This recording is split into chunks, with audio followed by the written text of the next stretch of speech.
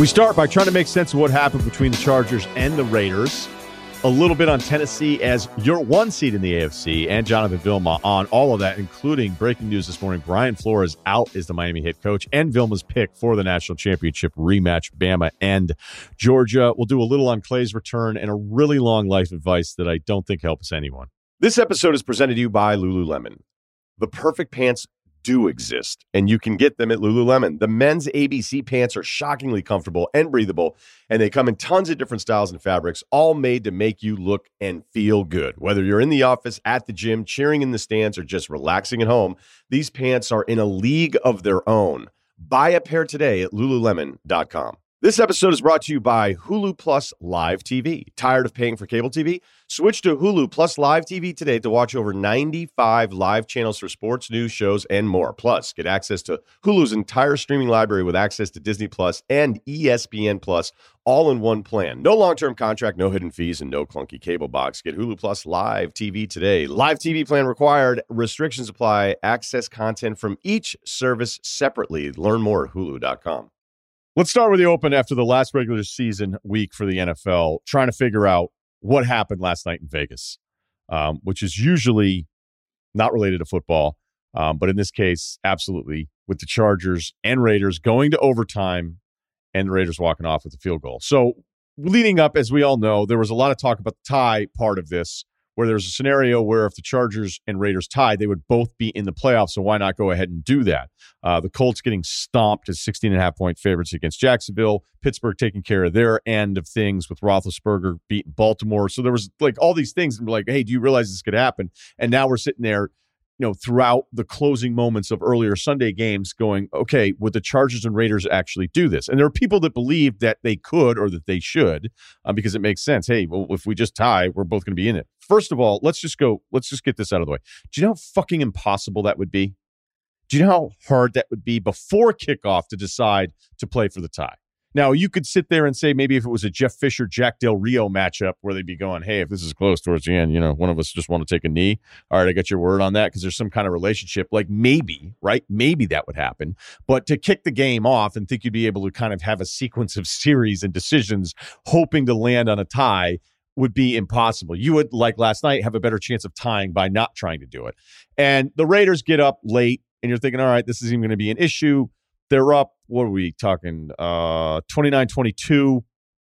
Then Herbert, who's unbelievable, starts putting on a show the last few minutes of the fourth quarter. They get this thing tied up. It's 29 apiece, and we're headed to overtime. Both teams exchange field goals. Chargers kick off to the Raiders, about 4.5 minutes left to go in overtime.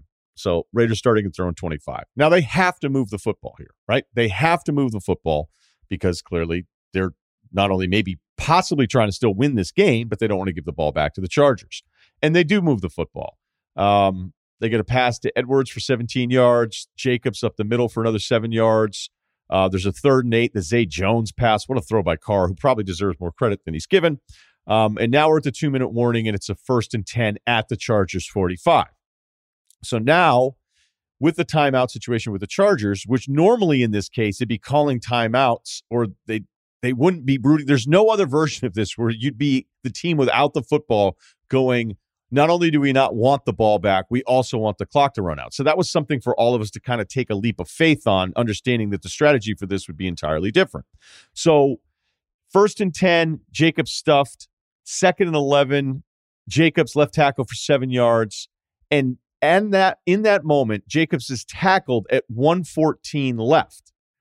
No timeout is called. It's going to be 3rd and 4. We're running into about 4 or 5 seconds left on the play clock. And Brandon Staley and the Chargers call a timeout with 38 seconds left. Now, on the broadcast, and I'll admit, too, I didn't quite know what was going on because, again, these are different circumstances. And to think in that moment, you knew everything that was happening, what the Raiders were thinking, what the Chargers were thinking, what Staley was thinking, what the OC was thinking. For all of us to assume that at home on the couch is probably a big mistake. And it kind of gets back to my big point that I brought up numerous times, that in the moment is probably when we're at our worst. And we usually need to sleep on things a little bit more. And I know last night I was confused. And I said, hey, I went back and watched the timeout over and over again. Like, clearly they weren't, were they trying to stop the clock, or was it if they were trying to stop the clock, why are you not calling the timeout when Jacobs is tackled? And it's like, well, okay, we started to learn more a little bit later on, which we will get to. So at that moment, it's 3rd and 4. The timeout is called. We're underneath the play clock. What happened when they lined up in 3rd and 4? Well, they were lined up in shotgun, so they weren't taking a knee. So let's all be on the same page here, because there's still a little gray area with some of this stuff, but for the most part, it got pretty buttoned up once we heard from Staley and Bisaccia, the Raiders head coach, and Carr on top of that. All right, so it's 3rd and 4, and they were lined up in shotgun. And Mitchell Schwartz, who was really good on this stuff, and to the point where I was kind of just making sure I knew what I was doing. I talked to him last night, former tackle for the Chiefs, and then his observation has been picked up. And that Colton Miller, the left tackle for the Raiders, he was saying stance alone, like they were going to run a play and they were probably going to hand it off again. Now Staley calls the timeout, and Al Michaels and Chris Collinsworth are like, "Wait a minute, all right," and they lost it. And I think that was kind of the lighter fluid on everyone's reaction last night. Whereas once Jacobs is tackled, if they don't call the timeout, we're underneath the play clock, that the Raiders are just going to go ahead and take a knee. But if they were lined up in shotgun before Staley called the timeout, almost anyone who's really into football will tell you that was not the case. You're not taking a knee there. All right, look all that stuff up. If you don't believe me, look at the people that actually played and have covered football much longer than I have. You're not taking a knee in that place. So at that point, Staley's calling the timeout with one simple goal: to stop them on 3rd and 4, hoping that if they stop them, then they have a decision on 4th down at a 57-yard field goal, which the conversion rate is under 50%, where when they ended up kicking the field goal from 47, I think the conversion rate there is like 70-something%, right? It's a big, big gap. And I don't know if the Raiders are actually going to go ahead and kick the field goal. But remember, the reason I was confused on the timeout was like, well, this doesn't really make any sense, because if they'd wanted the ball back, they would have called it at 114. The Chargers didn't even want the ball back necessarily. They wanted to force the Raiders into a decision that either wasn't a field goal or a different 3rd down look, right? And again, you can sit there and say, well, the Chargers were going to get it back on a punt or whatever. It wasn't to get the ball back in a punt and then be like, all right, let's start spreading out 5 wide and see if we can push the ball up the field here in a matter of seconds. Not likely. So then on the timeout, there was another part where Linval Joseph comes onto the field from Murray, the linebacker, because they wanted to go bigger personnel. So the Raiders apparently see that, and then they decide to line up in a different formation. And Jacobs, which is lost in all of this on 3rd and 4, puts together a great run for 10 yards and gets it to the Chargers 29. They run the clock down to a couple seconds, kick a 47-yard field goal, and now the Raiders are not playing the Chiefs, they're playing Cincinnati. So in the moment, Staley, it was called like a fireable offense, which again, I think Michaels and Collinsworth have some blood on their hands for that one. Watching it all play out, it's like, what is he doing? What is he doing? But at that point, we don't know anything. Staley doesn't know anything. We don't know if the Raiders are actually going to take a knee. We don't know that. I know David Carr, when asked by Michelle Tafoya after the game, said, hey, how did that factor in? And he said, oh, it definitely did. It definitely did. If you really break down the full answer, Carr's answer is basically a throwaway answer. It's him being like, oh, you mentioned that. Okay. Because look, I've done this for a living. I know when guys answer stuff almost to be polite and carrying off the transition from my question into their answer. Because it's just as Carr said, we'll definitely play it into the, factor into our decision-making there when the Chargers decided to go ahead and call that timeout in 3rd and 4. So now we have to run a play. People that thought the Chargers were the dumbest people ever, the people that thought that the Chargers and Staley were so stupid, which I think there's some motivation to hope that they're stupid, because there's so many people that were annoyed with Staley and the analytics and some of the other decisions that they had earlier in the game. They're like, this fucking guy, now he's got, genius over here is calling a timeout now, and the Raiders were going to take a knee. Again, we don't know that the Raiders are going to take a knee. Staley doesn't know if the Raiders are going to take a knee. And even though Carr said it factored in, he then completely contradicts himself in the same quote by saying, well, yeah, but we still wanted to go ahead and win this football game, which definitely made sense because the Raiders would be motivated to win the football game again, so they didn't have to play the Chiefs. And yes, I know that Cincinnati, exactly, like that wasn't a great matchup, but let's just all be honest with each other here. Everybody would rather play Cincinnati than the Chiefs in a playoff game. Okay. All right. So that part of it. Now, there was also another element where it's like, wait a minute, if you were all about wanting to play the Chiefs, then why were you running certain plays the way you were running plays? I don't know how believable all that stuff is. Bisaccia, the head coach of the Raiders, was asked about it and said, hey, we were talking about it. We were talking about it. Definitely. He didn't say anything in his quotes that I saw from his presser that made it definitive. Because there was even a part of me last night that's thinking, okay, let's never underestimate just wanting to win a football game, All right, let's not underestimate the part where it's a bunch of guys in a roster that bought into the interim head coach for an organization that's gone through a ton of stuff this season, that maybe they just wanted to go ahead and win this thing. So if you're watching last night still thinking, and I think motivated a little bit by the broadcast reaction to the Staley timeout, that, oh my gosh, the Chargers just cost themselves a chance at a tie and then to go into the playoffs because their coach is I don't know, fucking young Sheldon over there, that's not really what it was. And there's always this Occam's razor thing, which again was hilarious when Brian Windhorst brought up the concept of Occam's razor on Mike and Mike, and everybody's like, what the hell are you talking about? But here it is. And it works all the time. The simplest answer is probably the right answer. If you go back and listen to Staley's comments, again, not in the moment, now that we have all of the information, we've seen all the different stuff flying around, but like, why would Staley call a timeout? And he explained it really simply. At that point, we think they're still trying to run the ball. All right. We didn't like our run defense. I wanted to change our run defense to stop them and then give them a decision to have to make a really hard field goal. All right. Or then just decide to take the knee because they were under the play clock. And that's really, I think, all it comes down to. And in the moment, it was kind of hard to figure that out. And if you figured it out, all the credit to you. But you can't have Staley, you can't criticize Staley for him not knowing what the Raiders were doing when the Raiders were kind of just discussing it all.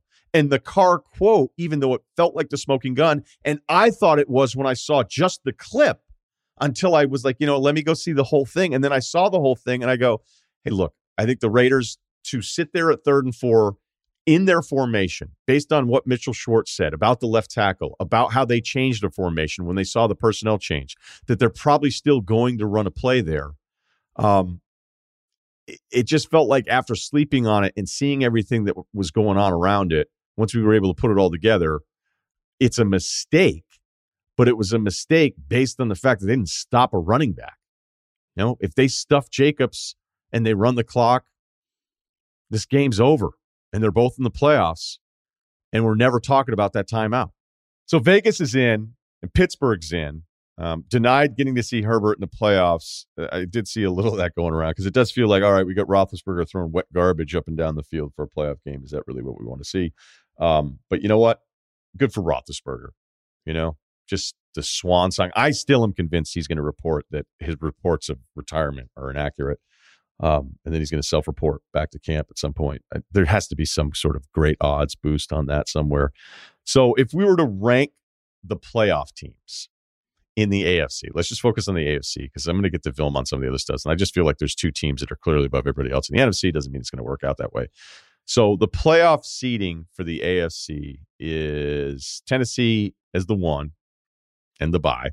Kansas City 2, Buffalo 3, Cincy 4, Vegas 5. New England is 6. Pittsburgh is 7. Colts are out. May have heard that.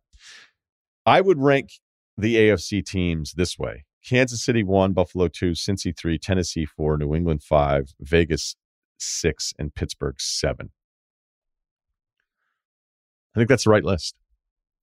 Now people are going to be like, are you kidding me? Look at Tennessee. Look what they had to deal with. No Henry for 9 weeks. Accurate. 91 different players. An NFL record in 2021. Accurate.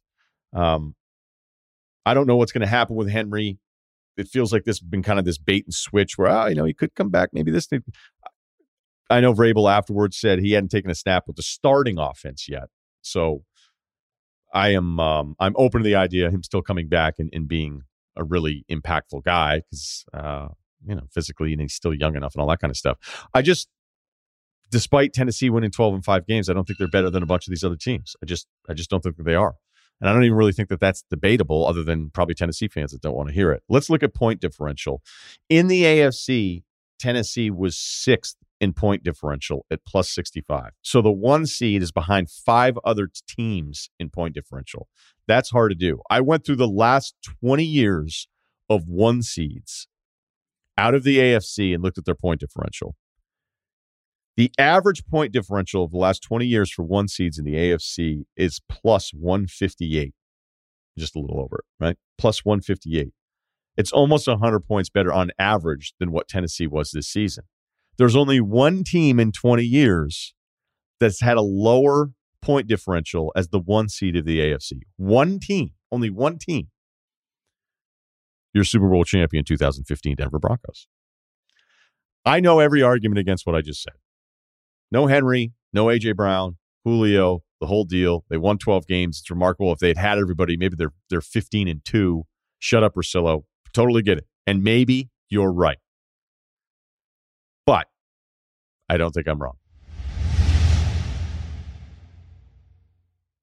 This episode is brought to you by Royal Caribbean. What are you going to do for your next vacation? Beach, island hopping, hiking, a little culture? Choose Royal Caribbean and you can go on all the vacations at once. That's the point. You want to go to Greece? How about they get you there? Everywhere else. I've looked at the Alaska packages. Alaska Inside Package, Alaska Experience Cruise, Vancouver, round trip, one way out of Seattle. They have it all. They make it easier for you with adventure at every stop. Come seek the Royal Caribbean. Visit RoyalCaribbean.com to learn more. This episode is brought to you by Crown Royal. This NBA season, Crown Royal is celebrating the loyal fans that show up for every tip-off.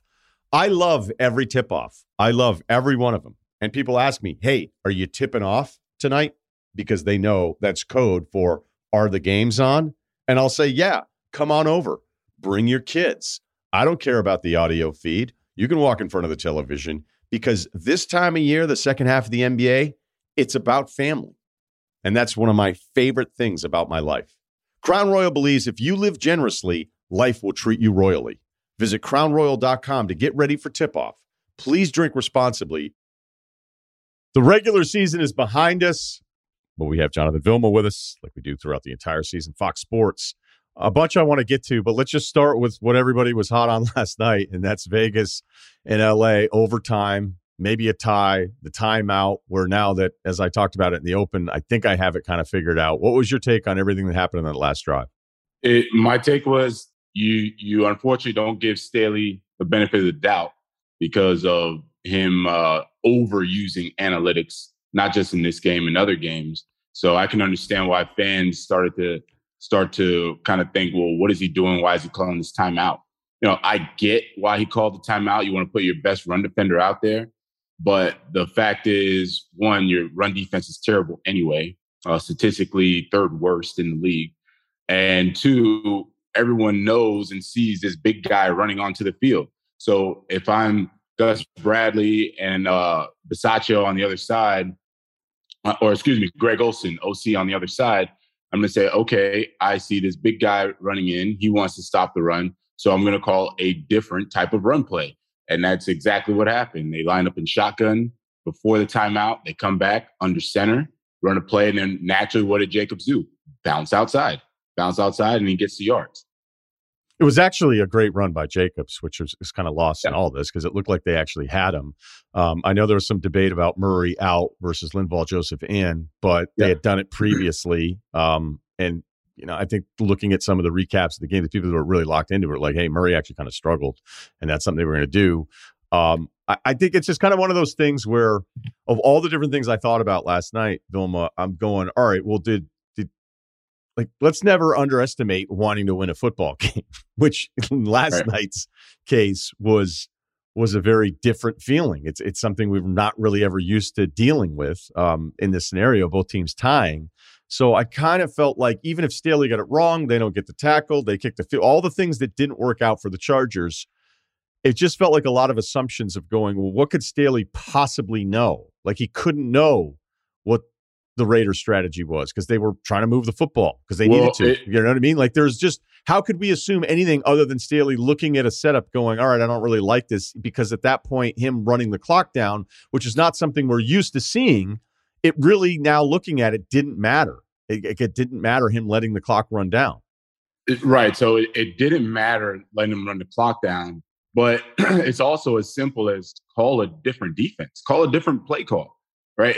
Instead of trying to bring your guy in and everyone's going to now see that you bring your guy in, look, you can run a corner blitz. We all knew it was going to be a run, right? Or a high probability of it being a run. Start blitzing guys, right? So we used to have, this it was like, we called it a wildcat blitz. Both corners would just blitz off the edge. if we knew it was like an obvious run play, right? Situationally, it's an obvious run play, or, back then teams were running the Wildcat a lot, something like that. So I'm looking at the situation and saying, all right, it's an obvious run again, right? The situation is telling me that it's an obvious run. The formation says it's very similar to what they just did on second down. So just call a corner blitz. And if you trust one of your linebackers or somebody to check out of it, if they see something, then let them check out of it. But, to call the timeout, that's kind of like, high school stuff, to be honest. Like, all right, I'm going to bring in this big guy. Well, everybody in the stadium sees you bring in this big guy. And don't you think that the OC for the Raiders is going to adjust and say, all right, last time you did this is what happened. So this time I'm going to do this, right? I don't get it. I don't get it. All right. Okay. So we've spent some time on that on this podcast. You had the Browns game, and, going up to the final week, and really the Browns season was, we know this is a massive disappointment. We know that the roster was talented. We know that Baker was hurt, but also now you're left with this Baker situation. We were like, okay, well, how much is it him? How much is it injuries? It's probably a little bit of both. Did you get any sense of kind of the limbo that the franchise feels like they're in as they figure out what they're going to do with that position? I mean, I'm sure they could just say, hey, let's give them another shot. They already picked up the option, but I don't know if that's going to go over well. I don't know if that's their approach. What did you pick up kind of being around a team that clearly did not meet their own expectations? One very, very disappointed team. When I interviewed the coaches, interviewed the players, the answers were, I shouldn't say unusual. They were expected. Short, curt answers, is, really direct, very disappointed. So I think that you have a team that saw how good they can be in 2020. They were expecting a lot of success and they didn't have it. And then you start to kind of break down why they didn't have the success, and naturally it flows back to the quarterback position. But, well, again, talking to the players and the coaches, they love this guy. They love Mayfield. They think Mayfield has that shtick to him, that little kind of dog in him that you love from your quarterback. Like I had Drew Brees, and Drew Brees was a bit of an asshole, and I loved it. And so they like that he's one of those types of guys. Now, and they say, everyone said he's a great teammate. Now, that being said, he throws 13 picks, right? He threw like 10 picks in the past 6 weeks of football. It was just ugly, ugly football. His last game, he got sacked 9 times. It was bad. The balls were batted down 5 times. It was just ugly. And I can't tell you, to me, you have 2 schools of thought. One is you assess him when he was healthy and you say, we went to the playoffs. We won a playoff game. This is how good we can be. And you say, can he take us to the promised land? Maybe, maybe not, right? A little more experience and all that jazz, protect him a little bit more, and he's healthy, maybe he can. You have the other school of thought where you say, well, if we're looking at our team and we're saying, where do we need the most improvement? Naturally, you're going to look at the quarterback position. The run game is there, Pro Bowler and Chubb. Both your guards are Pro Bowlers. Your defense has one of the best players in Myles Garrett. Jadeveon Clowney played well. Denzel Ward's a Pro Bowler.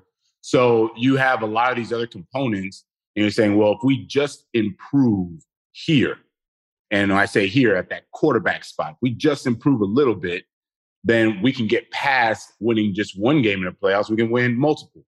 The thing is, who are you going to bring in, right? Who is that guy that you're saying, oh my God, hands down is better, and we know we're going to go get him? Yeah, that's the part of it. Like, you don't know. I mean, if something presents itself where one of the studs decides he wants to go to Cleveland, but this is going to be a very competitive quarterback market with veterans maybe pushing it a little bit more, whether it's Rodgers, whether it's Wilson, the Watson element of all this stuff. Like, there's just a lot of unknown. And even with Cleveland's talented roster, I'm just not sure if Cleveland, I don't think Russell Wilson's going to want to go there. I don't know if Rodgers would. And Deshaun doesn't seem like a fit there either. By the way, just being around Garrett and seeing it live, yeah. I mean, everybody knows how insane this guy is at defensive end, but give me anything that happened with you, prepping for it or watching him, like how special you think he is. Anything surprise you about him? What I was surprised about was how well he can move. he on a lesser scale, and I don't want people to take this out of context. He reminds me of LeBron James as far as his athleticism, right? So LeBron James is the most athletic player we've ever seen. You can argue there's some other players that are more skilled than LeBron, but just as a pure athlete, God's gift to basketball, God's gift to athletics, period. Myles Garrett is very, very close to that. Well, and in the football sense, where he's like 6'6", 6'7", whatever he is, 270 pounds. He's as fast as any defensive end out there in the game right now. He's as strong as any defensive end in the game right now. He can bend. And what I mean bend, usually you get those kind of wiry, slimmer defensive ends because they can turn the corner. They're really smooth. And he can do that as well. So imagine you're a left tackle and you're going up against a guy that can bull rush you. He can run you right over. He can run right by you. He can run underneath you. And if he gets mad enough, he's frankly unblockable for the day, right? And if you just look at the progression in his career, every time you're like, okay, this guy has hit his peak, he goes and sets another mark, right? Breaking the sacks record for Cleveland. His stuffs are there. His run stops are there. Like everything, the most pressures, everything just keeps getting better and better and better every time. So, I'm just in awe, right? Sitting back looking as a fan and saying I'm witnessing probably one of the best defensive ends for this generation. Yeah, I don't think you're off on that at all. I mean, he has moments where he came down, he's lined up left side facing right defensive end on the defensive alignment. And that one play where he gets inside of what feels like three people trying to stop him. Yeah. And he still collapses his side of the pocket. I mean, the pocket never really was able to establish itself because guys are just scurrying all over the place. Before I get to some of the other stuff and maybe where Garrett fits into the Defensive Player of the Year conversation, especially with Watt and the sack record, which some people would argue he should have it by himself with a sack that was taken away. The Colts, they're 16.5-point favorites against Jacksonville. They got smoked. Like, this wasn't some weird, hey, how the hell is this game close? All right, we lost it. Like, from the kick, they were all over the place. They lost to the Raiders, so they lose their last two games of the season after feeling like, hey, you know who's actually decent? The Colts have turned things around. Have you ever had a situation where you were closing the season with something on the line and you came out that flat? No.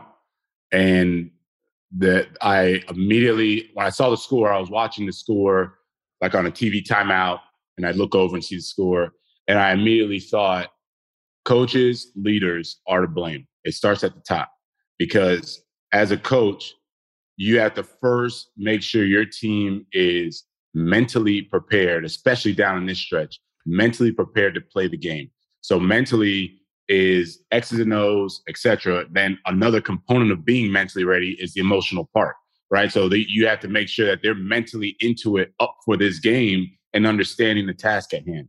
So I look directly at the coaches because Sean Payton always did a great job of having us mentally / emotionally ready to play those types of games. And you even see it now with the Saints playing quarterback number 4. They're going up against the Bucks. They are mentally, emotionally ready to go. And then the physical part, right? The physicality of a week 18 being physically ready to play, that comes on the coaching. And then that falls on the leaders as well. Because at this point, there's no scheme, there's no play call that Jacksonville hasn't seen or you haven't seen as a division opponent against them.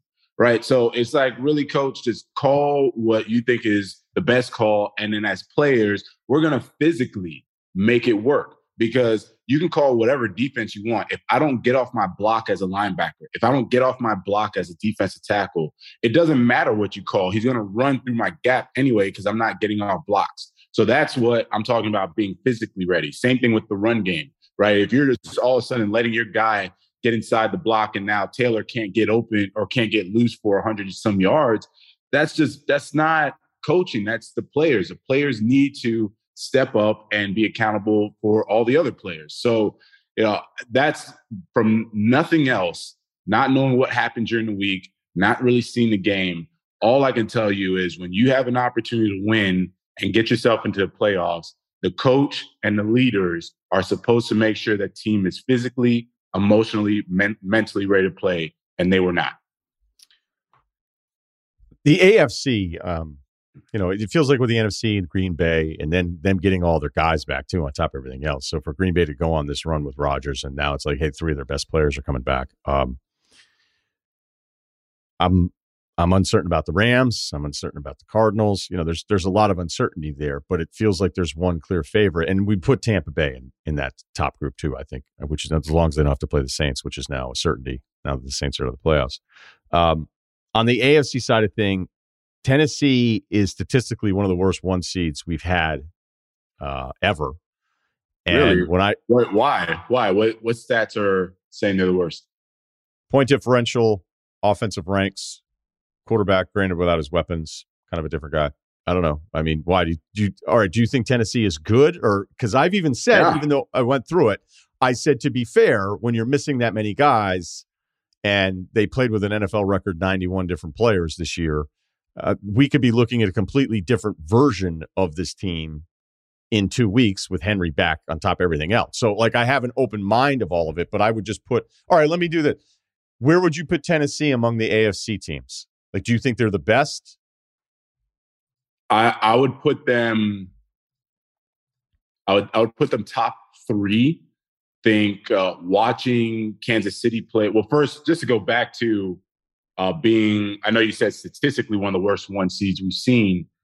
I look at their brand of football, and that's what I'm going with first. That's why I asked you why, because their brand of football has never changed for the past 2 years. Forget just this season. It's they know they are. We're going to run the football. We're going to rely on our defense. There'll be a lot of close, ugly games, and we're A-okay with that. And we'll ask Tannehill to make, 4 nice throws a game, maybe 5 or 6 if our defense is struggling a little bit. But that's who we are. So that's what I was just thinking about their brand of football when you said statistically. But going back to where I would rank them, I would say top 3 right now. And it's only because I see Kansas City, they've gotten hot. I've seen the Bengals, they've gotten hot, right? And during the year, everything's fluid, right? If we were talking about this 4 weeks ago, 5 weeks ago, we'd be saying the Patriots are one of the hottest teams. The Colts are one of the hottest teams. So right now, they've been steady Eddie, Mr. Consistent the whole time. And then you have a couple teams that are hot. So we'll see what happens in those first couple weeks before Tennessee has to play after the bye. Are you off in New England? No, I'm not off on New England. New England is a team that is still trying to find their way. And what I mean by that is it was funny when they were really hot. Defense was playing lights out. And remember when they beat Buffalo up at Buffalo, passed the ball, I think 3 times that game or something like that. And all the headlines would read, Mac Jones wins his 5th straight. And I was like, Mac Jones didn't win his 5th straight. It was the defense and the special teams like that, the run game. That's who won the ball game for him. But I say that to say they had always, I should say, glossed over the fact that there's a rookie quarterback at the helm for the Patriots. And it's not that he's bad, it's that he's a rookie. And you can only ask rookies to do so much at that quarterback position. And when you start playing better teams, as they're about to get into in the playoffs, your rookie quarterback is going to have to now play like a veteran, right? Because if you start going matchup for matchup, you're going to say, well, who are they playing? I don't even know who they're playing in the first round. Buffalo, right? Yeah. Yeah. So you go matchup for matchup. You could say defenses are equal, or you can even go break it down. Cornerbacks are equal. Linebackers, you may give the edge to Patriots. D-line, you could say it's equal. Run game, you give a slight edge to the Patriots. Or I shouldn't say slight edge. You give an edge to the Patriots. Then you just go down position. But when you go quarterback to quarterback, there's an obvious advantage, Buffalo, right? And so when I look at Buffalo, the Patriots, I'm not down on them. I just know that every game that they play, if they beat Buffalo, every game after that, they're going to have a decided disadvantage at the quarterback position. And that's just really hard to overcome 3 times, 4 times if you win the Super Bowl. That's really, really hard to overcome if you're the Patriots. In your own backyard, what do you think of the decision that I think surprised a lot of us here? Brian Flores out as head coach of the Dolphins. Yeah, man, I was really surprised, and I wanted to look into it more before we got on. One thing I have been hearing, and I hate going off of kind of third person, but it's been kind of growing consensus, is that there was uh, um, the relationship between him and Tua and some of the coaches was a little frayed. And, if you're the head coach and you start to lose that trust among your quarterback and some other coaches, I can see why they would make that decision. But at the same time, it's hard for me to say that the relationship was so terrible when they ripped off 7 in a row. Right. And then you lose 7 in a row where you could have easily lost your team, which most teams would have gone the other way. Instead, they fight back and they win 7 in a row. And I look at that and say, well, going back to what I talked about for the Colts, you had a coach that was getting his team physically, emotionally, mentally ready to play. They ripped off 7 in a row. And I know that some of those games, they play backup quarterbacks, et cetera, and all that stuff. So I get that and I understand that, but it's the NFL. They don't sit there and request who they want to play at quarterback that week. It's whoever lines up, and they go and do what they handle their business, do what they need to do. So that one I definitely want to look into more, but I was definitely surprised at the firing. Yeah, I believe the disconnect with the Tua part of it, it has to be the only thing. And if you're going to tell the owner that this guy that you invested in and picked 5th overall, isn't the guy, which I still think that's open to debate at this point. Yeah, man, jury's still out. For sure. Absolutely. And despite the start and then winning all those games, as I'd mentioned previously, and I think just last week on the podcast, the opposing quarterback resume that they went up against when they put together those wins, you're like, all right. I mean, I don't know. Yeah. That would have to be one of the all-time worst opposing collection of quarterbacks that a team could face. But when you pick a guy 5th, the quarterback wins. The quarterback wins in the beginning, right? In the beginning, it's like, okay, we'll figure out somebody else to make sure that we didn't invest wrong. But I still would wonder if the Watson thing is open. But there has to have been some massive disconnect where they're like, look, we just can't continue to move forward, because it felt like Flores was one of the brighter young coaches in the league. And it's super disappointing. Dude, I went and watched a couple of his practices, interview with him. And like you, I was like, this guy is on the up and up. Really thought he was going to break kind of that, ugly cycle for Belichick disciples, and thought he was going to really turn it around. And, just going on Tua for a second, I find it a little strange. If the reason is only Tua, if it's strictly Tua, I find it kind of strange, just because your eyes aren't lying to you. My eyes aren't lying to me. Dolphins fans' eyes aren't lying to them. You don't know if this is your guy, Tua. Everything that we've seen says he could be the guy. He has some spurts where he's kind of good. Then there's other times where you look and you're like, I don't know. This was a number 5 pick. I don't know if we can build around this guy, right? So if I'm Ross, I feel like there may, and again, I don't know if they did or tried or what have you, but I would have loved to have seen at least hey, everyone get in the room and hash this thing out before I have to start making some really tough decisions. Maybe that happened already. Maybe it didn't. I would have liked to have seen, if it didn't happen, see that happen, because I would have said to both of them, if I'm Ross, frankly, neither of you two are setting the world on fire right now, right? Like, you both have potential, but neither of you are like, oh my God, oh so great, we just gotta keep you. I want to do some end of the year stuff that I know I hit you up on there. So part of it was maybe seeing Garrett up close, but I don't know. Who would be your defensive player of the year? Ooh, good one. Good one. My defensive player of the year is going to go to Garrett. Garrett plays the run very, very well. I've seen offenses, and again, watching recently, but I've seen offenses try to slide protect, chip him, bring an extra lineman over there, extra tight end to stay in and block. And he didn't just beat them, he dominated them when that happened. I saw Diggs get beat a lot. He had a lot of interceptions, but I did see him get beat a lot. I saw Aaron Donald, who his biggest issue is going to be himself. And that's because he's so gifted and so talented. He needs like inner motivation all the time. And let me be very clear on what I'm saying. He is one of the most dominant defensive tackles, and he has a drive and a motor and is frankly art when you watch it. It's beautiful. But there are also times where if he gets a little tired, there's no one to give him motivation. There's no player on that defense that say, hey, come on, Aaron, come on, man. Let's go. We got you. We need you, because it's his show. So, I saw times where there was not as much motivation from him, and he's a driven guy, but just not as much motivation as far as playing. There were spurts when I saw that. And, the couple other guys that I would have TJ Watt. TJ Watt. Yeah. The thing with TJ Watt, I like him. He's obviously a very good pass rusher.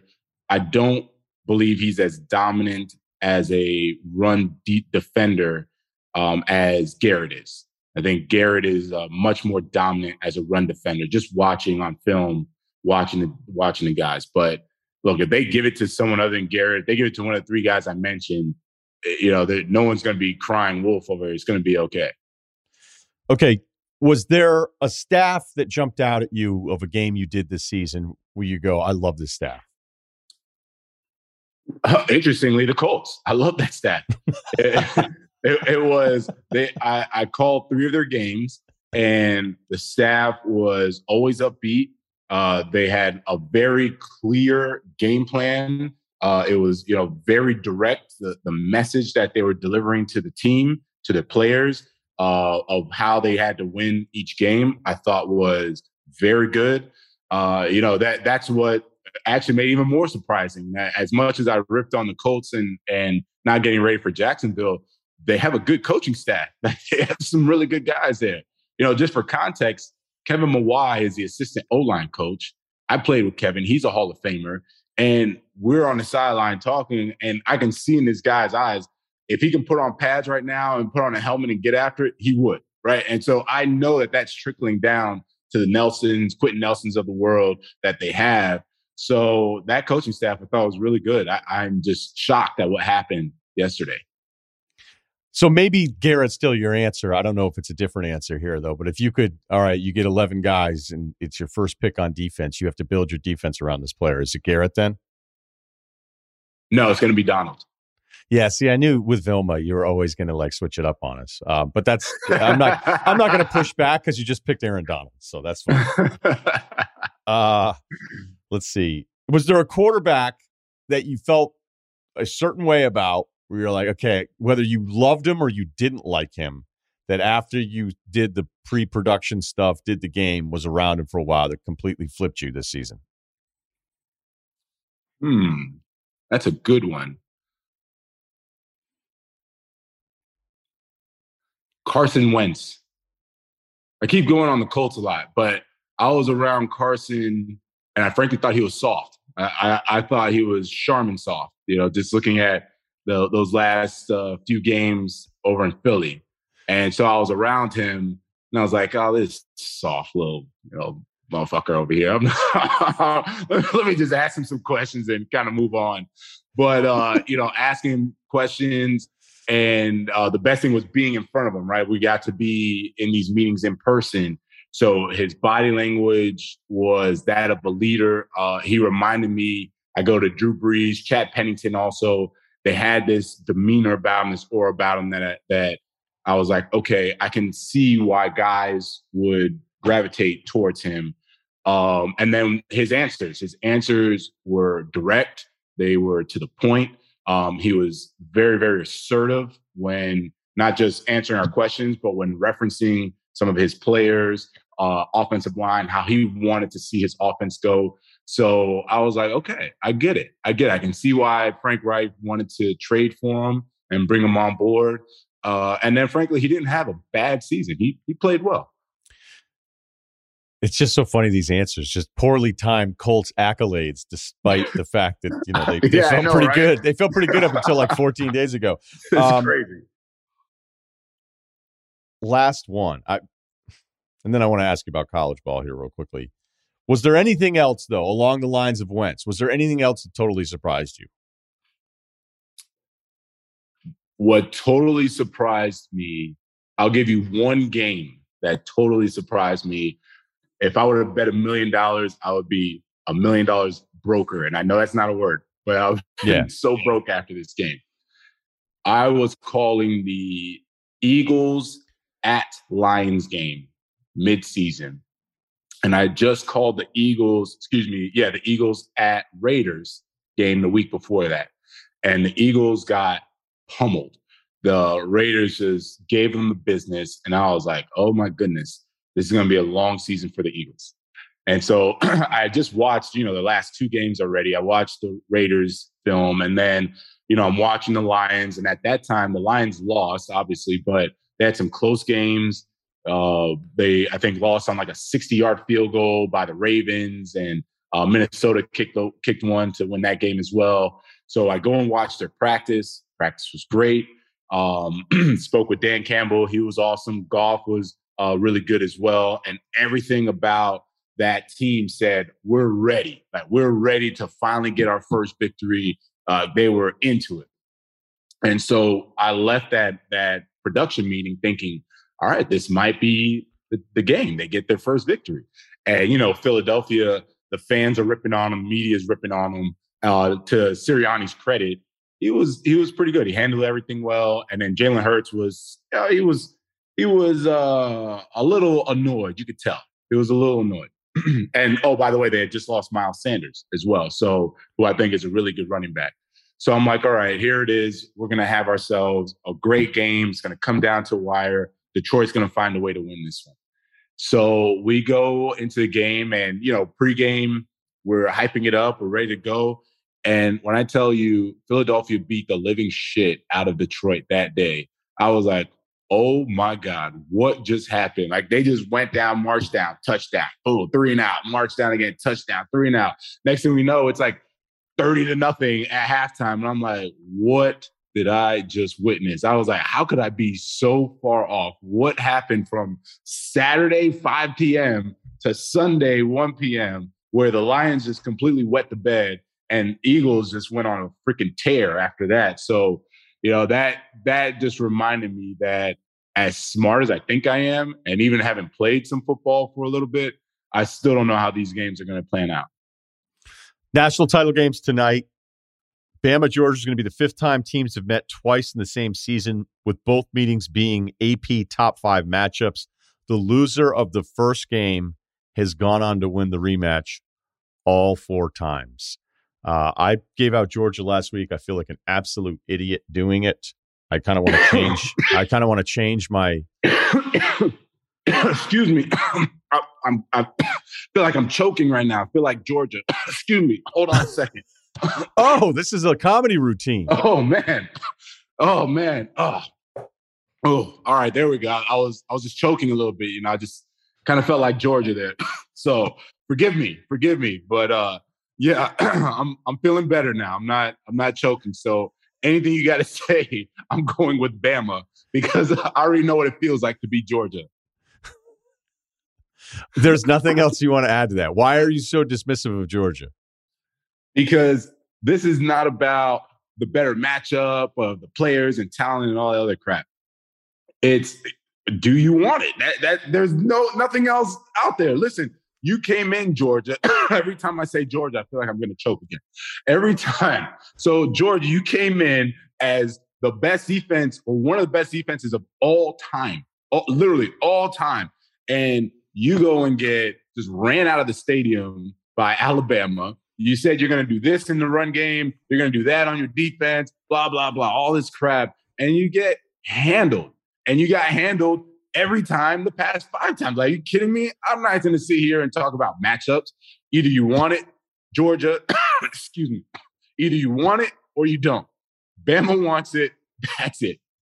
Wait, I figured out what this is. This is you and all the Canes from 20 years ago Not getting at all. pissed about Georgia being talked about. I can't even believe I asked you. Because straight up, look, I don't care what the stats are for Georgia. Their secondary isn't even close to as talented as what you guys had there. What you had was the most talented defense I believe we'll ever see, that I've ever seen. But I think there's some prideful stuff about some of the comparisons that were thrown around this season. That's what's happening. Quite the opposite, Ryan. I swear, I was watching this team, and every time I watched Georgia, I was like, this is a damn good defense. Can't wait to see them go against Bama. I promise you. I was like, I love watching greatness. So I was like, this is the time. SEC champions, both of them destined, and it was supposed to be a beatdown of Bama and all this other crap. And they choked, man. They wet the bed. I don't care what anybody tells me. Don't tell me about scheme. Show up, period. Show up. All right. Good stuff from Vilma. I kind of, the Bama part is really hard to get past. I don't know why I'm picking Georgia in the rematch.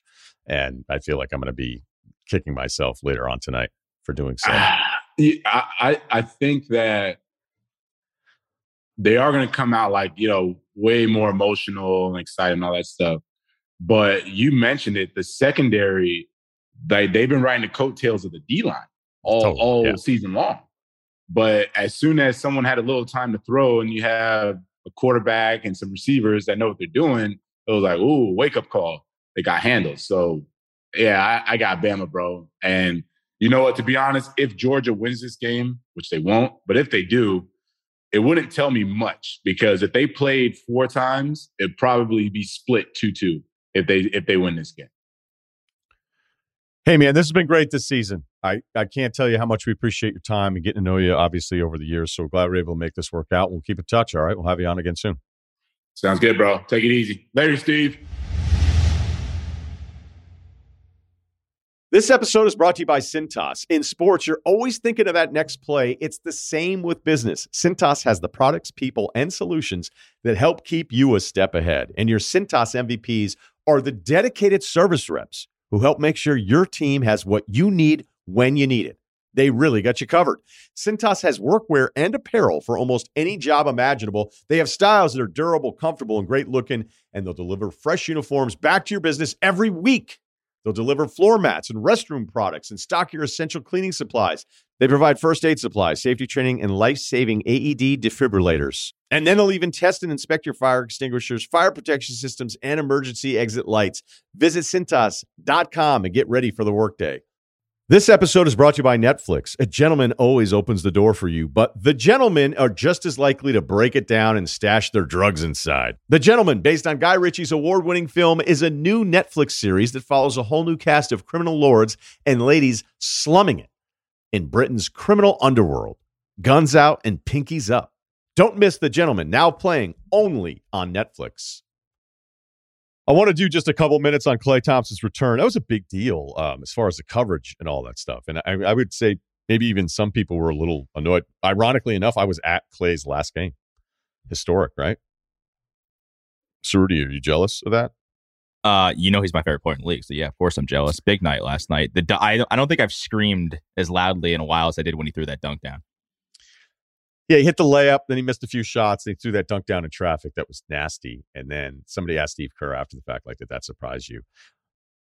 I've said this for a long time. I think we are really bad about injuries for a couple different reasons. One, we think that when a guy is kind of dinged up and then he comes back and plays, we're like, oh my gosh, do you see him limping earlier in the second quarter?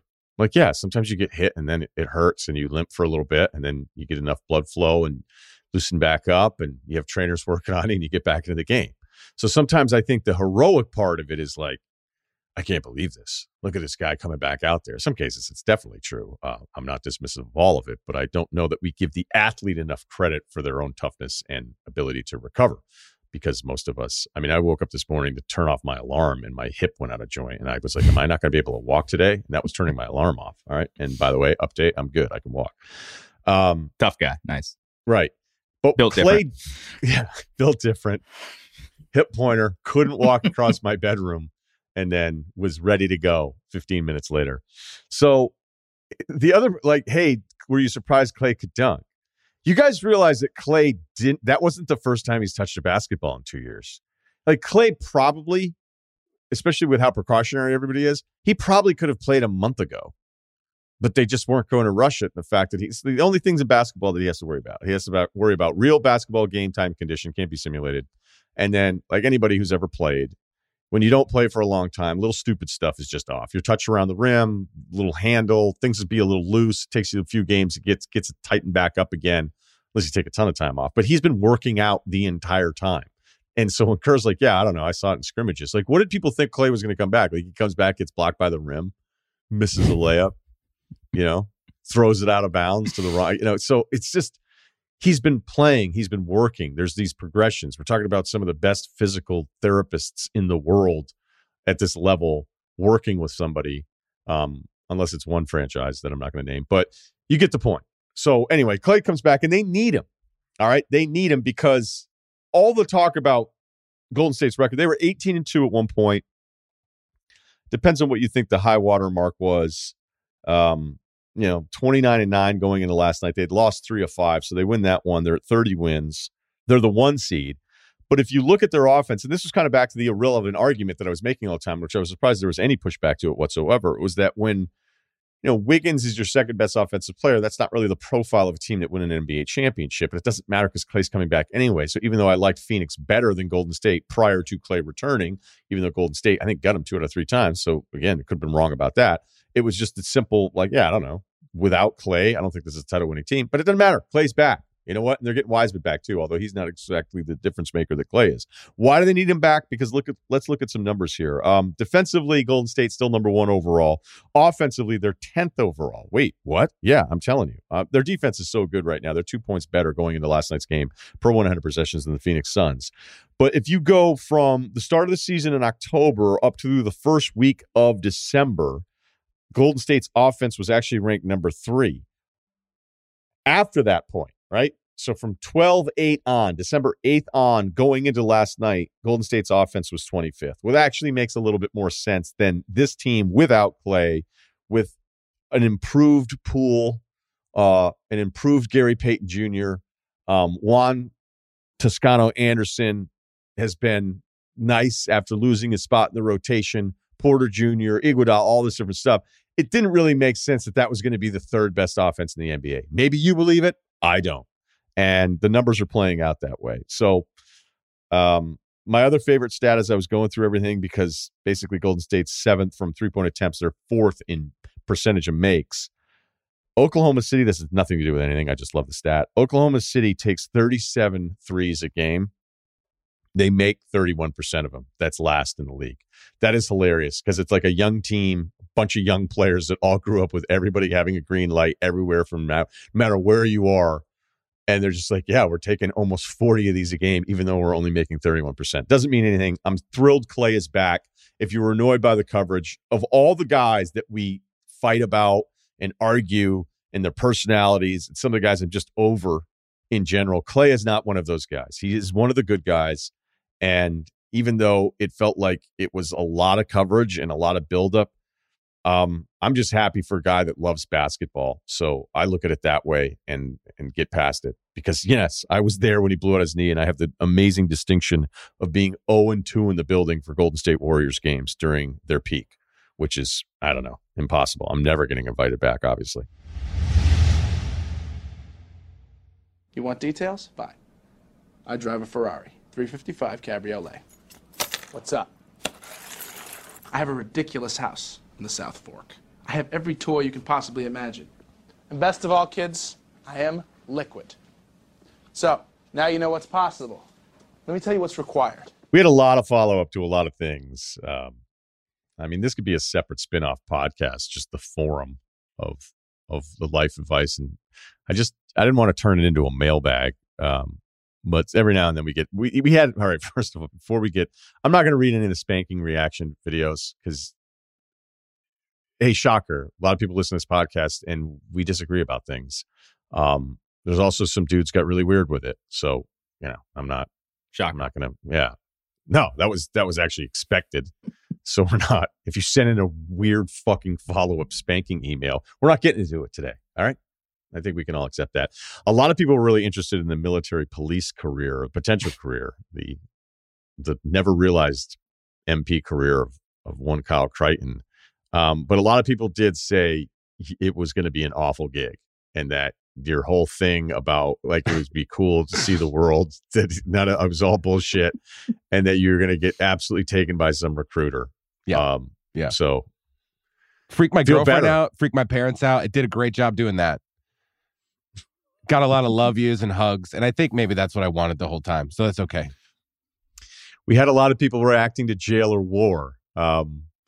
This is the best email that we got. I've been to both.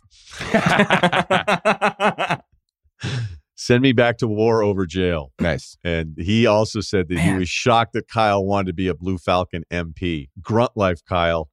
It's the way. That's me. Oh,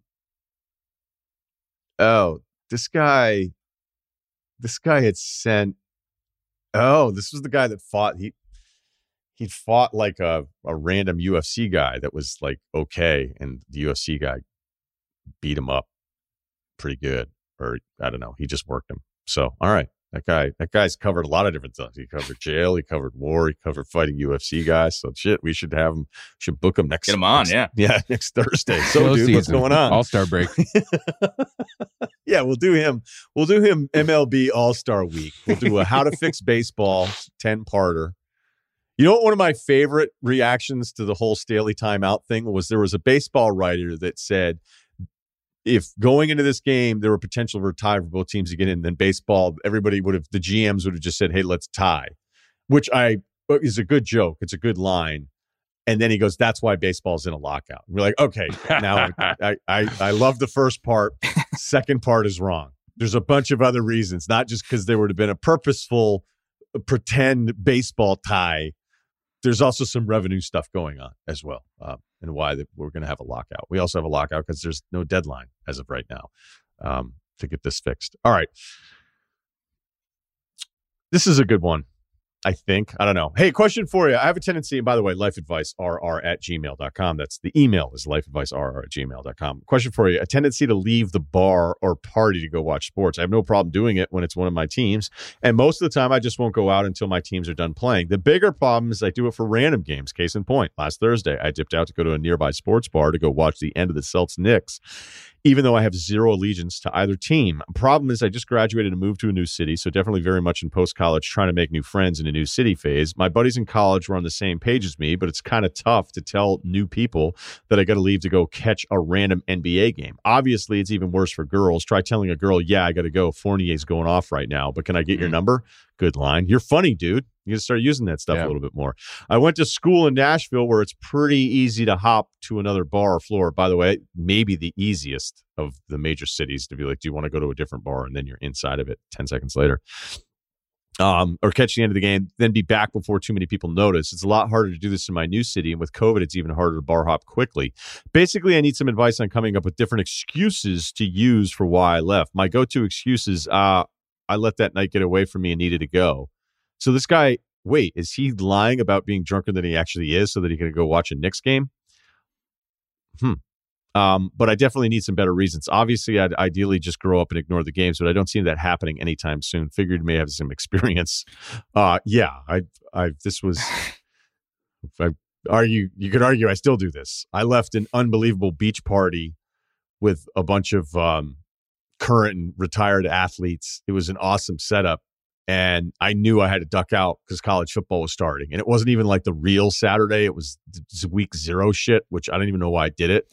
But I was so amped for it. And I didn't tell anyone. I was pretending to have more beers. I kept saying I was good every time people asked me.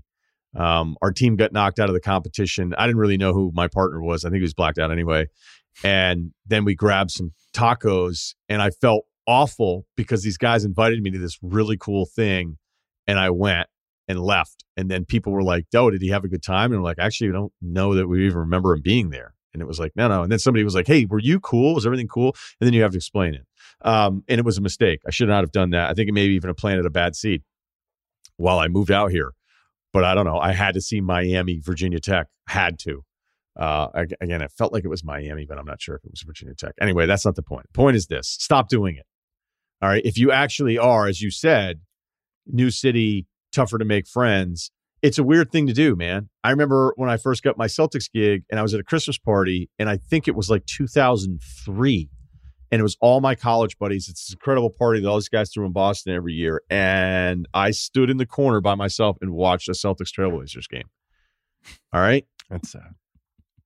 And I felt like I felt like I needed to. I felt like I had to do it. Now, my excuse is a lot better than your excuse, right? I was working for the Celtics television, not the team, or working for the Celtics radio station at the time.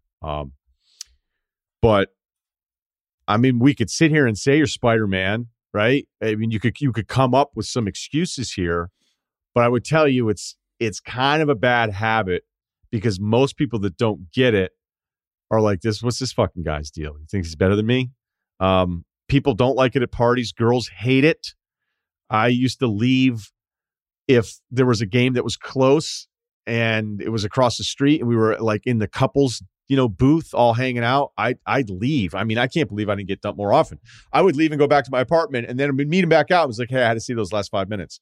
No one likes it. So we could sit here and come up with a bunch of excuses. I would just say you gotta kind of pick and choose. And if this is what you're gonna do, then don't go out. And then the nights that you do go out, focus on making it about the night and not some game in the corner of your eye. I mean, if you're gambling, then I get it. Then it's there's no way you're gonna not watch the game and all this different stuff. It also could be, because I'll admit this is me a little bit too. Back in the West Hartford days when I was just by myself quite a bit, I would go, all right, is there a game that I can justify watching and then go sit at a restaurant bar or a bar area that serves food and then be like, okay, this is cool. I never cared about eating by myself. I would starve to death if I cared about eating by myself. But I would coordinate it with a game so it felt like I was kind of doing something. So I'll tell you from personal experience, sometimes the game is a shield to your own kind of antisocial behavior. And that's a thing you got to dig a little bit deeper on. But I would tell you it's a bad habit to get into. I wish I didn't do it, but the job has gone okay. So I guess I could justify it. Kyle? So he's at places that he's at like bars that don't have TVs, and he's leaving to go to a bar that does have TVs. That's basically what he's saying here. Yeah, which is even worse. Yeah. But again, I've done that too. I mean, I was at a wedding once, girlfriend, pretty serious, and I left and went to the reception bar before the reception started and watched the Final Four and had like 10 Coors Lights with the bartenders. Actually, doesn't sound bad to me. It sounds bad that you left something, but I had a fucking blast. Yeah. It's one of the best weddings I've ever been to. But of course, like typical me, I befriended the bartenders, didn't dance once. And would that have changed if there was a game on or not? I don't see you out there on the dance floor either way. No, I was about 100 Coors Lights shy of that. But I had a blast. And then by the time, she came over and was like, the other part of the reception was over there. And at that point I was like, I kind of want to go out tonight, So we did a popping at the reception, and then we went out, and, the rest is history. So. Yeah, I know for a fact that girls definitely don't like that. And as a guy who doesn't talk about sports for a living, I can't convince her that I do. When I first met her, I was like, I'm gonna have to see these. I'm gonna have to watch these football games. But now she knows. So, but basically, like you're gonna have to come up with like your teams, and that's gonna have to be enough for you when you have when girls around. Like it's got to be your teams that matter. Like it's got to be a couple games a week. It can't be all the games all the time. So, I agree with you. Couple things. One, can he just pull out his phone? Like I don't know why. Yeah, get the stuff. Wouldn't that be? Yeah, get YouTube TV or whatever, Sling, whatever thing you have, and you could just kind of watch it on the go. If it's a close game, then you can keep tabs on it. If not, then you don't even have to watch it. So then you don't really have to like make a move anywhere. Get into radio, maybe sports radio. Have an earpiece in, like your fucking Secret Service, and just toggle between all the games. Yeah, I feel like what's the deal with that guy? He's sketchy as hell.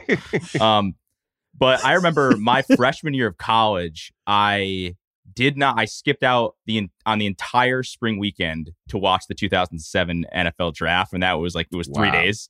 And That's at the low. time I was like, oh, I'm awesome. Like, this is sick. Like, I'm super into this. And I look back like a few years later and I'm just like, that was the dumbest thing. I missed out on all this fucking cool shit during the day. There's like free drinks, blow up tents everywhere. Free t-shirts are being handed out. And I'm sitting there watching like Patrick Willis get drafted by the 49ers. And I was like, that was a low for me. So I think, pick and choose your spots. That's probably not it. Like, if you don't have to watch like round 3 while you're out at the bar of an NFL draft or like a Knicks game if they're down 20, pick and choose your spots. And I think the other thing too is sometimes maybe the excuses are worse. Like, if you're like, hey, I have to go home because I'm like too drunk, and you keep saying that over and over again, people are gonna be like, this guy's kind of a disaster. And if you just say, hey, I don't want to watch this game, I don't think anybody's going to judge you as much as the former. Yeah, I actually found that part of it kind of fascinating, that you're rounding up how drunk you are to get out of something when you're actually not that drunk, so you can go watch a game that you admittedly have no rooting interest in. That'd be because your buddies must be like, man, you can never tell when he's drunk. He really holds it together. He knows when to dip, Yeah, he's just bouncing all the time. So we're not going to give you excuses. We're not going to tell you, hey, do this to keep getting away with it. We're going to tell you to start prioritizing it a little bit better, because you're right, Cerruti. And I can sit there and say, well, wait, there was something going on because it was your career. So all three of us have more of a justification for doing it. But there are so many times where I felt like, oh, no, I have to do this or I have to do that. There's a couple weddings that I wish I had gone to, and I didn't. Wow, must so be nice. Oh, well, again, Kyle, we know your wedding history. You weren't allowed to go to Bill's, so I understand it's just sort of a. Is that ageist? Is there a lawsuit there? If I think statute of limitations, but I think that's ageism, isn't it? it works the other If you way. say it out loud, I don't know. Lawyers, Probably some people would Let me love know. to be on your side on this one. let me know. Okay. We also had another follow-up email where the guy chimed in about living together. He said the case for not moving in together before marriage. And I was like, here we go. But I just want to share this because this has been brought up before, because I brought it up with divorce rates years ago. And I remember, I know what this stat is, but we're going to share it with everybody else. In the most recent pod you guys were talking about, it's a no-brainer to cohabit. While I completely understand the rationale behind cohabitation, there's actually a solid case not to do so as well. Contrary to what most people believe, research does not show a correlation between cohabitation and reduced divorce rate, or between cohabitation and improved quality of marriage. In fact, historical cohabitation was associated with a higher divorce rate. And today, the existence of a higher divorce rate is the subject of debate. Yeah, because I've had stats thrown at me from both sides on this one. So I kind of, after I see enough data that comes to no real conclusion, kind of like resting, I just go, all right, I'm not quite sure. So now there seems to be both correlation and causation going on here. The correlation is likely the couples that cohabit tend to live less traditional views, to have less traditional views. Mm-hmm. Basically, the point is this. If you agree to live together before you're married, then that's less traditional. So therefore, you might be, because of your less traditional values, be more willing to divorce. Mm-hmm.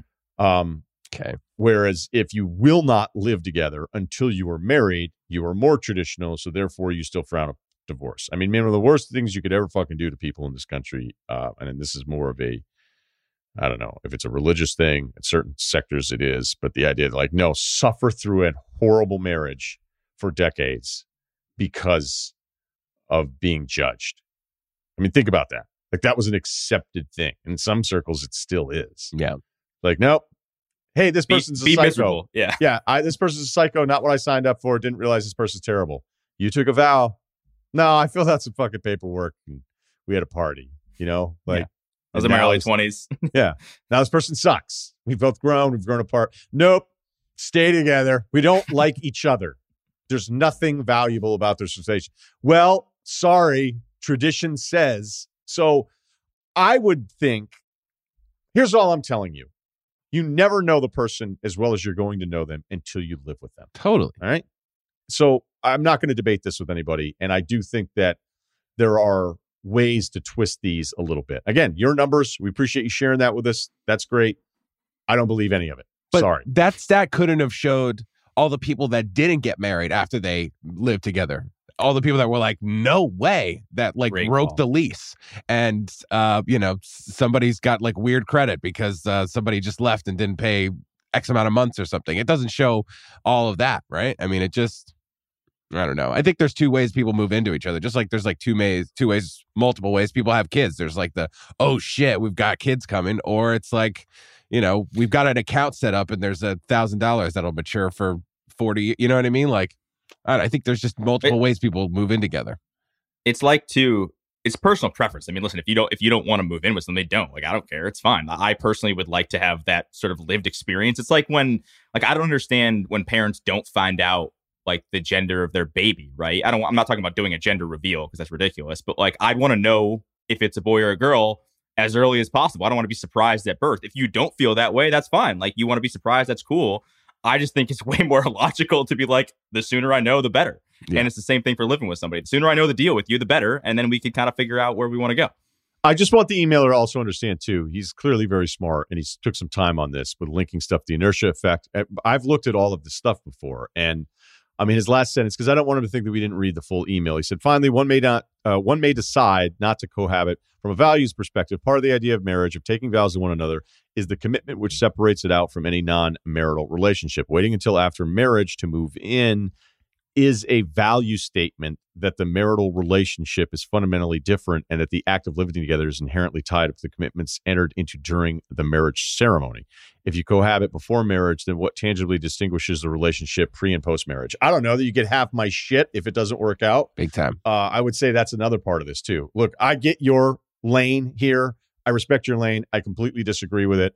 The one time where it was close and it was like, hey, I wouldn't actually get engaged to you until we lived together. I was like, well, then guess what? That's not happening. It's not happening. I don't give a fuck who it is. All right. Pick anyone.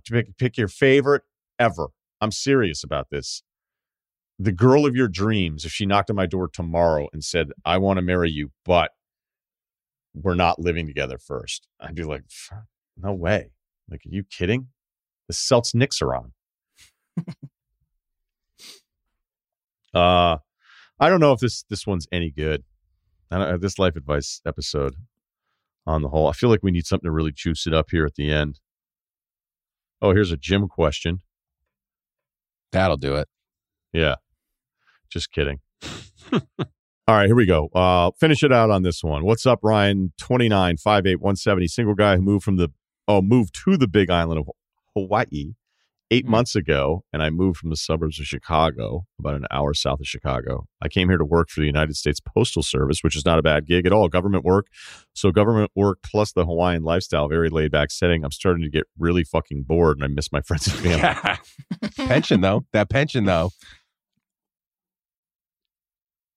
I got a cousin who's a postal worker. Great pension.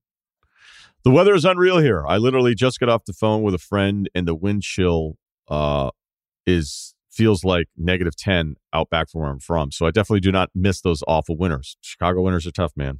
Very, very tough. I thought I was cold in Vermont. I remember being out a couple times in Montreal in the winter, thinking I was cold. There was a New Year's Eve where I was in Chicago where it was so cold I was laughing. My eyes froze from the walk to the hotel to the Equinox across Michigan Avenue. I was outside for less than 60 seconds. And froze open or closed? No, I had like little ice particles in my eyelids. Got it. And because I didn't have to go that much further, I just started dying laughing, going, this is the worst. You go a little bit insane.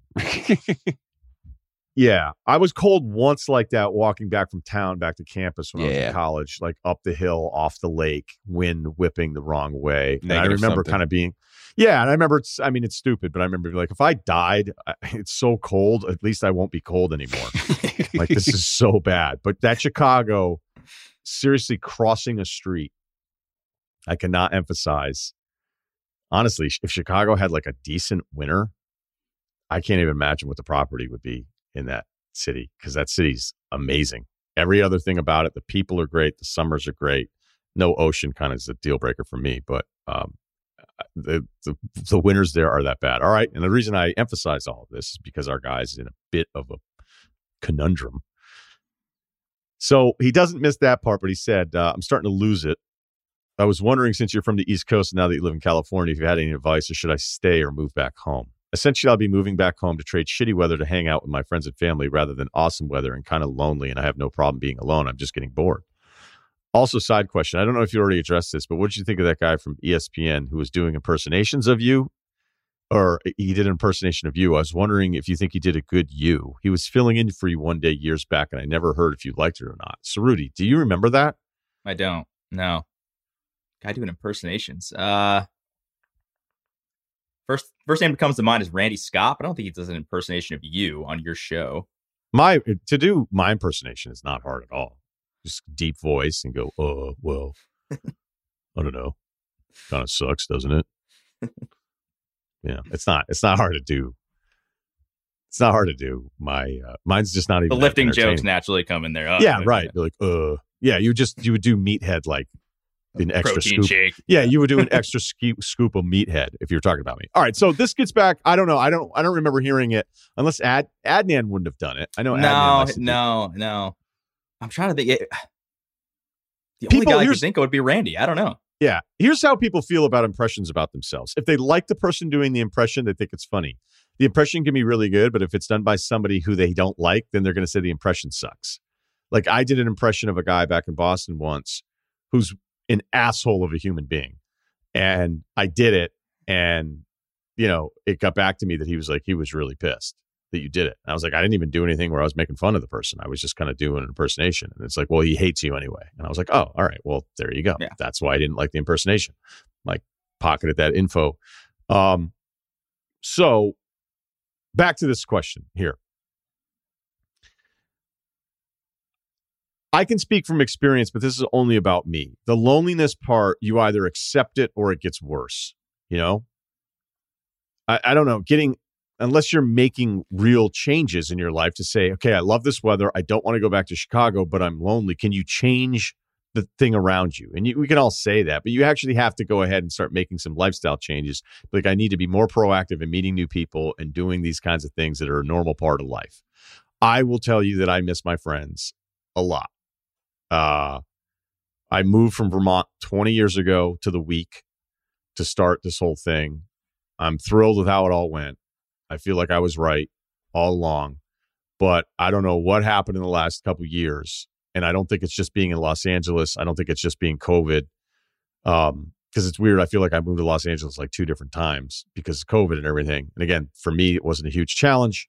So I always want to put that in perspective in that, a lot of people had a lot of worse shit to deal with than I did. But I'm starting to, I don't know, as I get a little bit older and I start missing my friends and thinking about like, maybe would I get a place back east? Would I split time? Would I do any of that kind of stuff? And I think what I'm really doing is deflecting from the real problem is I need to do a better job at some of the other stuff instead of always focusing on work all of the time.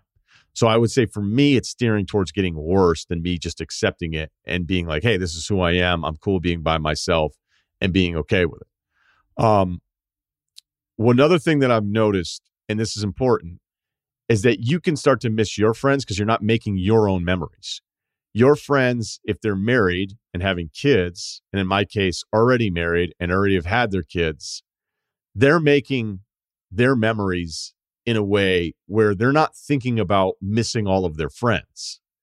If you're by yourself, you're the one thinking about your friends all the time because you don't have a family, you don't have kids, and I cannot emphasize this enough. When somebody has kids, their day is now their day isn't even about them. It's about their kids. So their day is definitely not about like, oh, I wonder what Russillo's doing right now.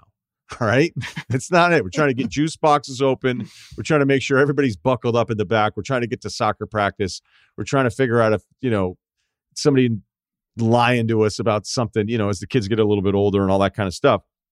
So if you are so lonely and missing your friends, and you're not doing anything about it in Hawaii, despite the amazing setting, if you're not doing anything about it to make it better, then even though Chicago is cold, you may want to start prioritizing the friendship part of it. Because for a while, you can be fine with it, but you start talking a bunch of years and you're still in your same routine and you're bored and you don't have anybody to hang out with.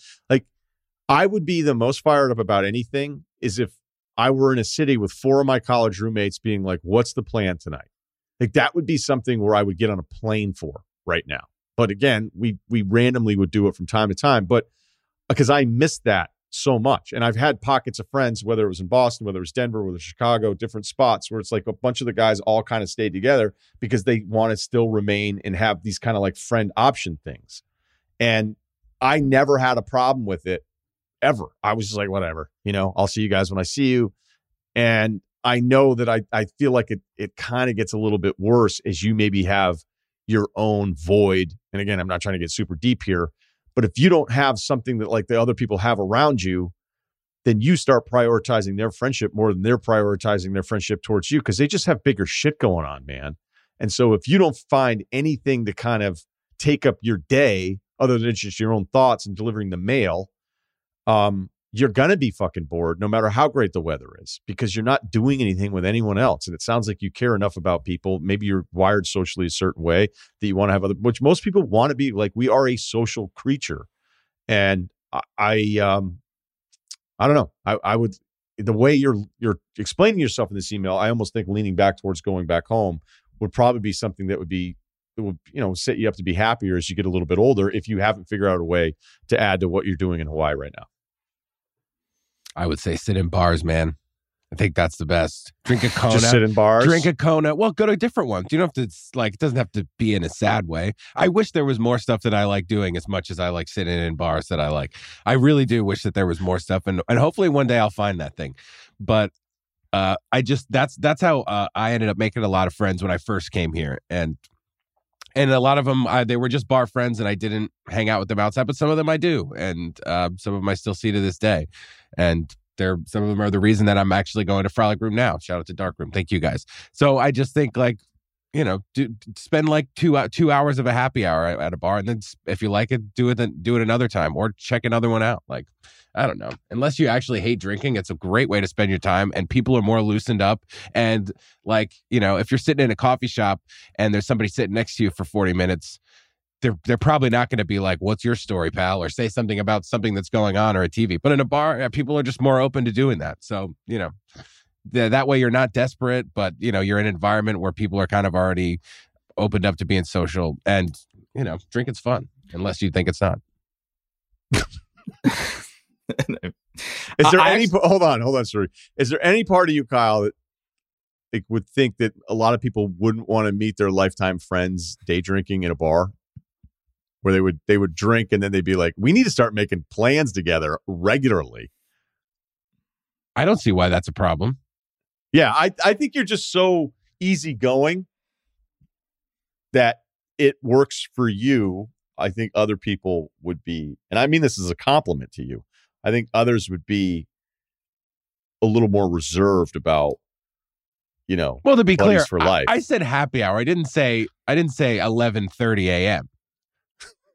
I don't think people have the open mind that Kyle has about going to a bar and having a good time, at least, or meeting other dudes in that way. Most dudes go to the bar to meet girls, right? Kyle's just there to just vibe and have a good time, put some 50 Cent on and enjoy like a Friday afternoon. Like I respect the hell out of that.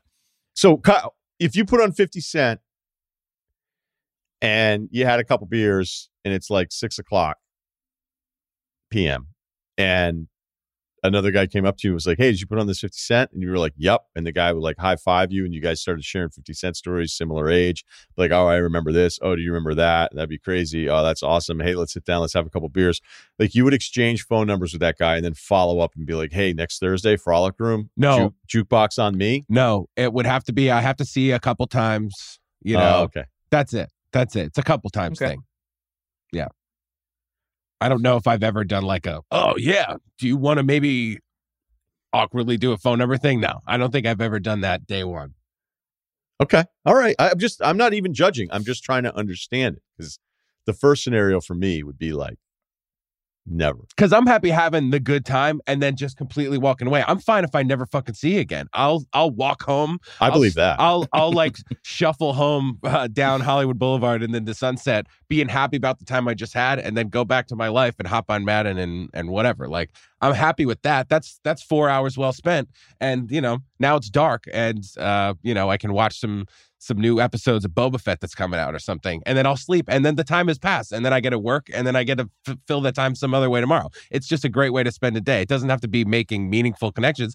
And you spend your time like that 3-4 times and you see a guy there. Maybe he's your friend. Maybe not. But either way, you're passing the time. And that's what he was probably passing his time doing nothing when he wrote this email. So if but you still have a core group, Kyle. You have a core group there, right? Of people that are like go-to guys to go out. This guy does not have that. He is trying to find that. So like when you meet a one-off guy at a bar and like you have a good conversation about whatever, and you can go home, it's fine because you have other dudes that you consistently go. A lot of them are on the he west does side. Not have though. this. A lot of my core guys are like on the west side, and they don't want to come to me, and I don't want to come to them because I don't like. But they're not in Hawaii. Is the point? That's fair. That's true. They're still in LA. and no, I say this because I actually think I have good perspective on this. When we went to Hawaii, my wife and I, for our honeymoon, we were like asking like all the people, worked with the resorts, the bartenders, be like, dude, is it like sick to live here? It was the first time we'd ever been. And we're like, it must be awesome to live here. Like, this is so freaking cool. It's beautiful. The weather's awesome. Everyone's so nice. And we were kind of surprised by the vibe of the people who, were from wherever and had moved there to, work for whatever thing. They were like, yeah, it's okay. But the problem is meeting friends is hard because a lot of people come in here for a couple years and then they leave because they get homesick or whatever. So it's actually kind of hard to make friends in Hawaii because it's such a transient type place. So I just want to make this guy aware, like, not only did you move to a new place, but you moved to a new place that probably has as transient of a vibe as any place you could possibly move to. So it's probably harder to make friends in Hawaii, long-term friends, than maybe any other place there is in the States. Okay, Alaska. but I would push back. Yeah, Alaska. Good. But nobody's there, leaving Kyle. Alaska though. The people that are in Alaska are probably staying there for a while, right? I mean, they're probably born and bred. There's people that come and go from Hawaii, working seasonal jobs, doing things like. There's not a consistent crew, is what I'm saying.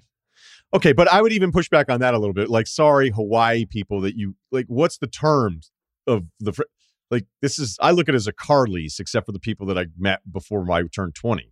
Like, I'd have a hard time believing that maybe at this point in my life, although I guess there's a couple people that I've become close with a little bit later on, which is pretty rare, but I don't live near any of those people. Just because Hawaii guy doesn't have a friend for the next 20 years, like, I'm not going to feel bad for that guy. I think it gets back to how hilarious it is now that there's a lane for how to talk to dudes for dudes. How to pick up guys that you want to be friends with. Like, there's something I can offer nothing. I have nothing for you, okay? Because I'm not going to return text frequently. Right. Yeah, I'm sketchy as hell. Yeah, right. I am not your person for this, but there's something there for someone that wants to do this and that's better at it than I am about guys becoming friends with other guys. I still think the Gaia app idea is there's potential there. That's trademarked. No, it isn't. I don't really care. All right. I think we covered a lot of stuff. I would say one thing. Oh, yes, Kyle, please. Save this pod. Because you work for USPS and you can move anywhere and you keep that pension, right? You're a federal employee, not a state employee. There's probably a job for you anywhere. If you are thinking about home and it's because family and, maybe you're overblowing the winters, probably not because you're in Chicago, but you could also just fucking move too. Like, don't. Like, if you want to move for more than I don't have enough friends to hang out with, like, be honest with yourself. Do you miss more about it? Do you miss knowing where everything is?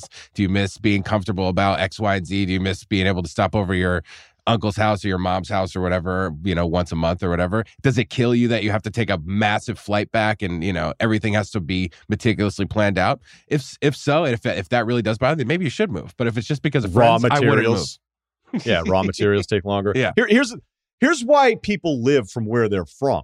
Okay. Now, I love what our guy did here, but what he did is there just aren't as many people as they would like to think that are like, hey, I'm fine. I'm leaving it all in my rear view and I'm going to Hawaii and I'm going to deliver the mail and it's going to be fucking awesome. All right. The reason you did it, and it's a little bit more challenging, is why so many other people stayed home. And I'm not even talking about Hawaii and talking about Chicago. I'm talking about most of us that grew up in certain areas where there's still so many people that are still connected to it because it's easier to just to do that. And there actually are benefits. Having a family, having kids, and having other people around that can help you all and stuff. Like I look at it and go, actually, I can see why you live there because it actually makes a ton of sense. You're getting a ton of help and you're not sitting there feeling like you have no assistance whatsoever in raising kids and all that stuff. So what our guy did is admirable. Most people wouldn't go ahead and do that. But the reason most people don't go ahead and do it is that now you can go through this phase unless you are putting a flag down in the new place you move and going, I'm starting a new life. I'm meeting a bunch of people. I'm going to be super proactive about this. I'm going to get married. I'm going to start on my family. You're like, there are guys that are wired that way that make it such a priority. It's the same thing as like, what kind of career do you want? Do you want to work out? Are you putting the same thoughts and the same amount of time? Are you putting resources into making these decisions that set you up to have friends and have a family so you don't feel like you're by yourself all the time? Some people can do that. All right. But like when I look back to different places in the East Coast that I could potentially, spend more time in, I'm glad I left. I know what I did most people wouldn't have done, but I also understand now why all those guys stayed. Because as I've gotten older, I'm like, oh, okay, actually, this makes a little bit more sense. And you guys still all do stuff and hang out and you have your own lives, but you're all together in one place, where the reason why the guy from the town just go live in the middle of nowhere by himself is that it's that much fucking harder. So anyway, I think we covered that one from every fucking angle possible. This podcast went, I can't believe how long this one was today. I woke up with a plan today. And so anyway, all right. We'll talk to you Wednesday. Thank you, as always, for subscribing to the Ryan Russell podcast or Spotify. Thanks to Kyle and Steve. We'll talk to you Wednesday.